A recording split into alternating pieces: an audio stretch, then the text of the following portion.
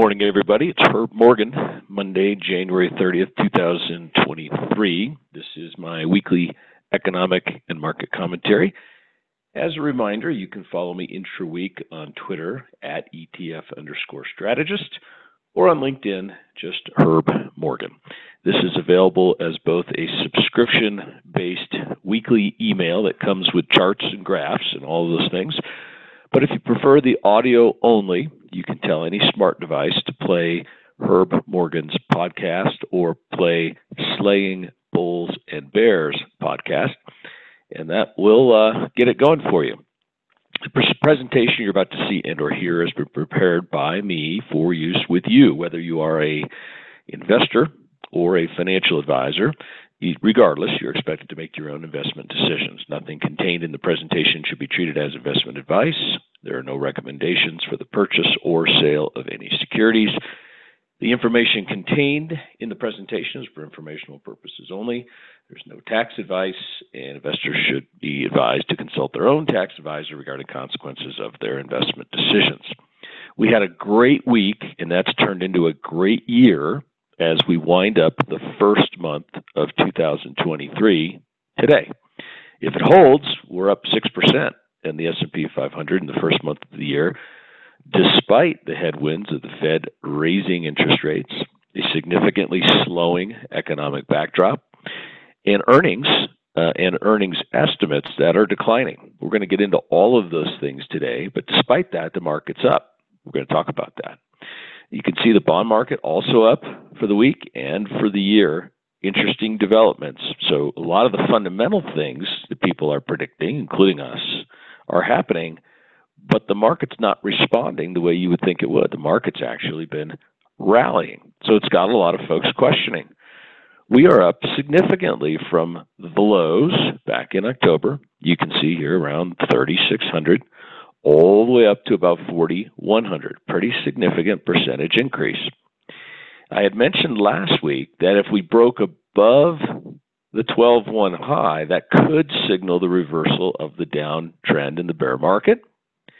The 50-day moving average, which is the orange line, is headed higher, and if it crossed above the 200, and the price was above the 50, which would be above the 200, that could be the sign of the end of the bear market, the beginning of a bull market. But the S&P didn't do that. It got right up to the edge there. The high on 12-1 was 4,100 intraday high. We got right there, 4,094, but we didn't cross through it. The 200-day hasn't moved higher, and the 50-day is not above the 200-day. And sure enough, as we look at futures this morning, Monday the 30th, markets are selling off and going a little bit lower. Despite that, though, when you look at the breadth of this rally we've experienced since late third quarter, early fourth quarter, you see that it's very broad-based. And even some of the industries like communications and technology, the sectors like communications and technology, that are experiencing some earnings difficulty, and we expect some more earnings challenges, they're still moving higher. And we've got about almost 70% of the S&P 500 stocks are now above their 200-day moving average. That's up from only about 12 or 13% a couple of months ago. Very significant, broad-based rally. And economic data continues to be soft, but most of the data reported last week was a little better than expected. We're going to start with S&P Global's U.S. manufacturing flash reading, PMI for January. January is not over. It ends today, but still went up from 46.2 to 46.8. Now, that still says manufacturing contracted, but it was less of a contraction than expected. 46.8 is a better reading than 46. And you can see it could signal a little inflection there because it was up month over month. The same could be said for services. The S&P Global Flash Services PMI was expected to come in at 45, came in at 46.6, a little better than expected. Still showed modest contraction. And then there's that jobs market. It continues to hold up strong despite the headwinds of money supply contraction, despite the headwinds of higher short-term interest rates set by the Federal Open Market Committee, despite the economic slowdown that's pretty much global at this point. We have weekly claims for unemployment well below 200,000 and well better than expected. Continuing claims are fine as well.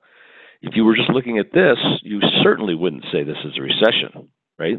Go back to the recession of the COVID-related shutdown. We had over 1 million jobless claims in a week. That's over a year, so that's cut off. It's over 2 years, so it's cut off. GDP report last week said that fourth quarter GDP rose 2.9%. It was on top of a 30.2% gain in the third quarter, hardly recessionary. Inventory growth, exports grew, government spending all boosted it. Really, it was residential investment or housing that was the only negative part, and that, of course, is the most susceptible to the higher interest rates. And we've had certainly a slew of rate hikes. Take a look at a breakdown by component and contribution to GDP. This net exports, remember when we had those two negative quarters, Q1 and Q2? We had net exports being a real negative. That was supply chain related back there in the first quarter of 21. Inventory drawdowns in the second quarter of 22. Okay. And then we've had positive GDP. And if you look at the fourth quarter of 22, the only thing that was a subtraction was housing. So very interesting indeed. And this part of the reason the markets continue to rally is they get more and more, they get closer and closer to the end of the Fed rate hike cycle without a recession. Markets continue to like that. Okay, let's move on. Durable goods orders for the month of December gained 5.6%. That was more than double what was expected. Takeout transportation, though, they did fall 0.1%. New home sales, which remember, it said that the worst part of the slowdown been felt in the housing industry. If you know people that are realtors or escrow people or loan brokers or agents, new home builders, all had a very tough go of it with the rate hikes.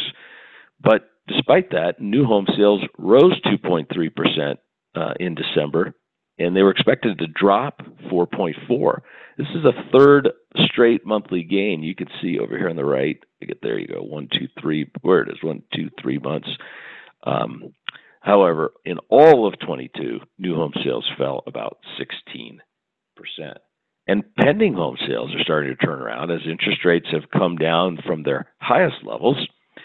Pending home sales rose 2.5%, expected to go down 1%. And you can see we haven't had an up month really since the middle of 2021. So that was a surprise to the market last week and also contributed to the rally. Personal income rose. Personal spending fell a little bit. But without job losses, you just don't have big declines in income, and you certainly don't have big declines in spending in the world's largest consumer economy. Now, speaking of the consumer, the consumer is all about inflation. What the Federal Reserve is trying to do with both interest rate hikes and balance sheet runoff is to slow economic demand, which would translate into a removal of inflationary pressures in the economy. And they're clearly having success. In fact, the data is starting to suggest that inflation is falling a little faster than expected. December PCE price index was up 0.1%, so right almost in line with the 0% expectations. Year-over-year gains in PCE are now down to 5% versus the year-over-year gains just a few months ago that were at 7%. The core PCE, which matters far more, was up 0.3%, unfortunately, but that's down to a 4.4% annualized inflation rate. So this is seen as a positive, and it's seen as giving the Fed the cover to sort of stop the rate hikes.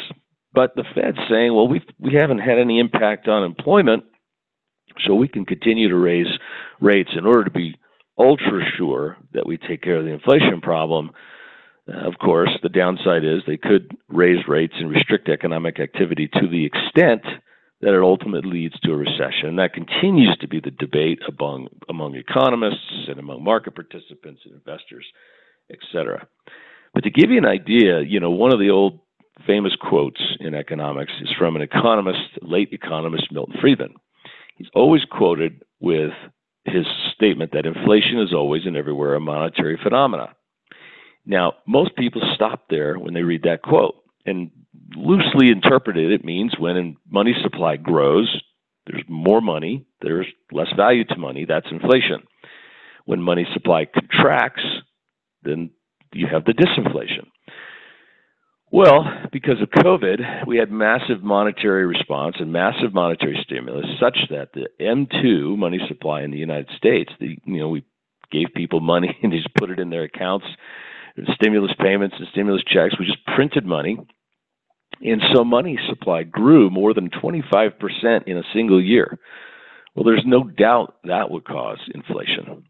In Europe, money supply grew about 12.5% in a very short period of time, year-over-year growth basis.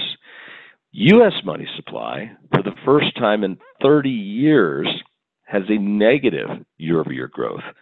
Well, if the growth in the printing of money causes inflation, then the destruction of money supply must be disinflationary. I wouldn't quite go to say deflationary just yet, but it has to be, and we're seeing the evidence of that. But back to the Milton Friedman quote for a moment. He says, inflation is always and everywhere a monetary phenomena, in the sense that it can be produced only by a more rapid increase in the quantity of money than in output. You need to increase your money supply to facilitate growth in an economy. But by contracting the money supply, you limit your ability of your economy to grow. They do that on purpose at this point because they want to contain inflation. That is the statutory objective of the Federal Reserve. And we're in a global economy, so it's not just the U.S. Here's European M3 money supply, year-over-year growth. You can see it is down from that more than 12% rate back in late 20, early 21. That's down to 4. They haven't gone negative. But they tend to be behind the U.S. in the cycle. Both the ECB and the U.S., well, actually as well as the Bank of England, all have rate decisions this week. I expect the U.S. will raise rates 25 basis points and then maybe one more rate hike next month. The Europeans are likely to raise rates more, probably 50 basis points. Okay, we also got Michigan sentiment last week. Consumer sentiment rose, surprisingly. You can see we're really quite a ways off the depths of the sentiment bottom, which was almost a year ago now, about 10 months ago. Largely, I would say that's due to the rollover in year-over-year inflation. And with earnings season underway, we're doing okay. I'd say there's some better than expected. You can see 99 out of 143 names that have reported have beat. 38 have failed to impress analysts and have underperformed expectations. And the average earnings surprise is about 2% above expectations. The problem, though, is that earnings expectations and estimates continue to get pummeled. They continue to go lower and lower. There's concerns about the slowdown. There's concerns about higher rates. There's concerns about many, many things out there. But this week, we're going to have about 104 names. So this is it. This is the big week of earnings. It's also the big week of economic data. So this week, I would say, the most important week so far of 2023 as far as investors are concerned. Big names this week: Apple, Qorvo, Advanced Micro Devices, McDonald's McDonald's for the consumer, Caterpillar for industrials, Meta, which is Facebook, Google, Amazon, big tech and communications names. But this graph shows you what I've been talking about. The estimated earnings per share of the S&P 500, so that's a consensus estimate of analysts going forward. Back in June, the 12-month forward was almost $230 a share. Well, that's now down all the way to $215 a share and dropping. So, of course, as that drops, it's a little easier to beat. Now, you say, are we beating estimates? Well, we're beating estimates as of a few days before they were reported. We're not beating estimates as of where they were 6 or 8 or 10 or 12 months ago. So the question becomes, can this rally continue if earnings are continuing to drift lower? So is it the sentiment associated with the end of the Fed rate hikes and the view that maybe a soft landing is possible, and that earnings will likely trough and recover? Or is this big rally we've just experienced simply a lot of CTAs and technical type investors who find themselves underweight equities while it's rallying, and they're forced to sort of buy into that rally? I think it all comes down to this week. It's why we never want to be all in terms of cash or all levered, is because you can get the fundamentals right, and then the market can do something entirely different. It's why we tended to be a little bit more cautious and a little bit more long-term oriented here at Cantor Fitzgerald Investment Advisors.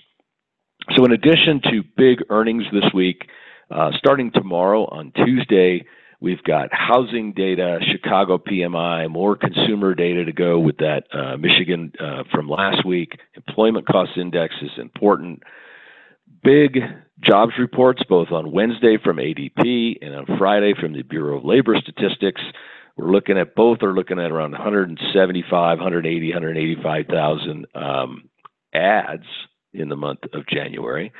We've got the final readings from S&P Global and ISM on both manufacturing, which is Wednesday, and then services coming later on Friday. JOLTS job openings still expected above 10 million. Biggest action of all, really not the Fed rate decision on Wednesday, which we firmly believe is 25 basis points, but the language in the speech at the end of the meeting. Auto sales expected to rebound pretty significantly, getting up to 14 million. We've got labor costs, important, but you can just see just lots and lots of big economic data this week, along with earnings of very big companies.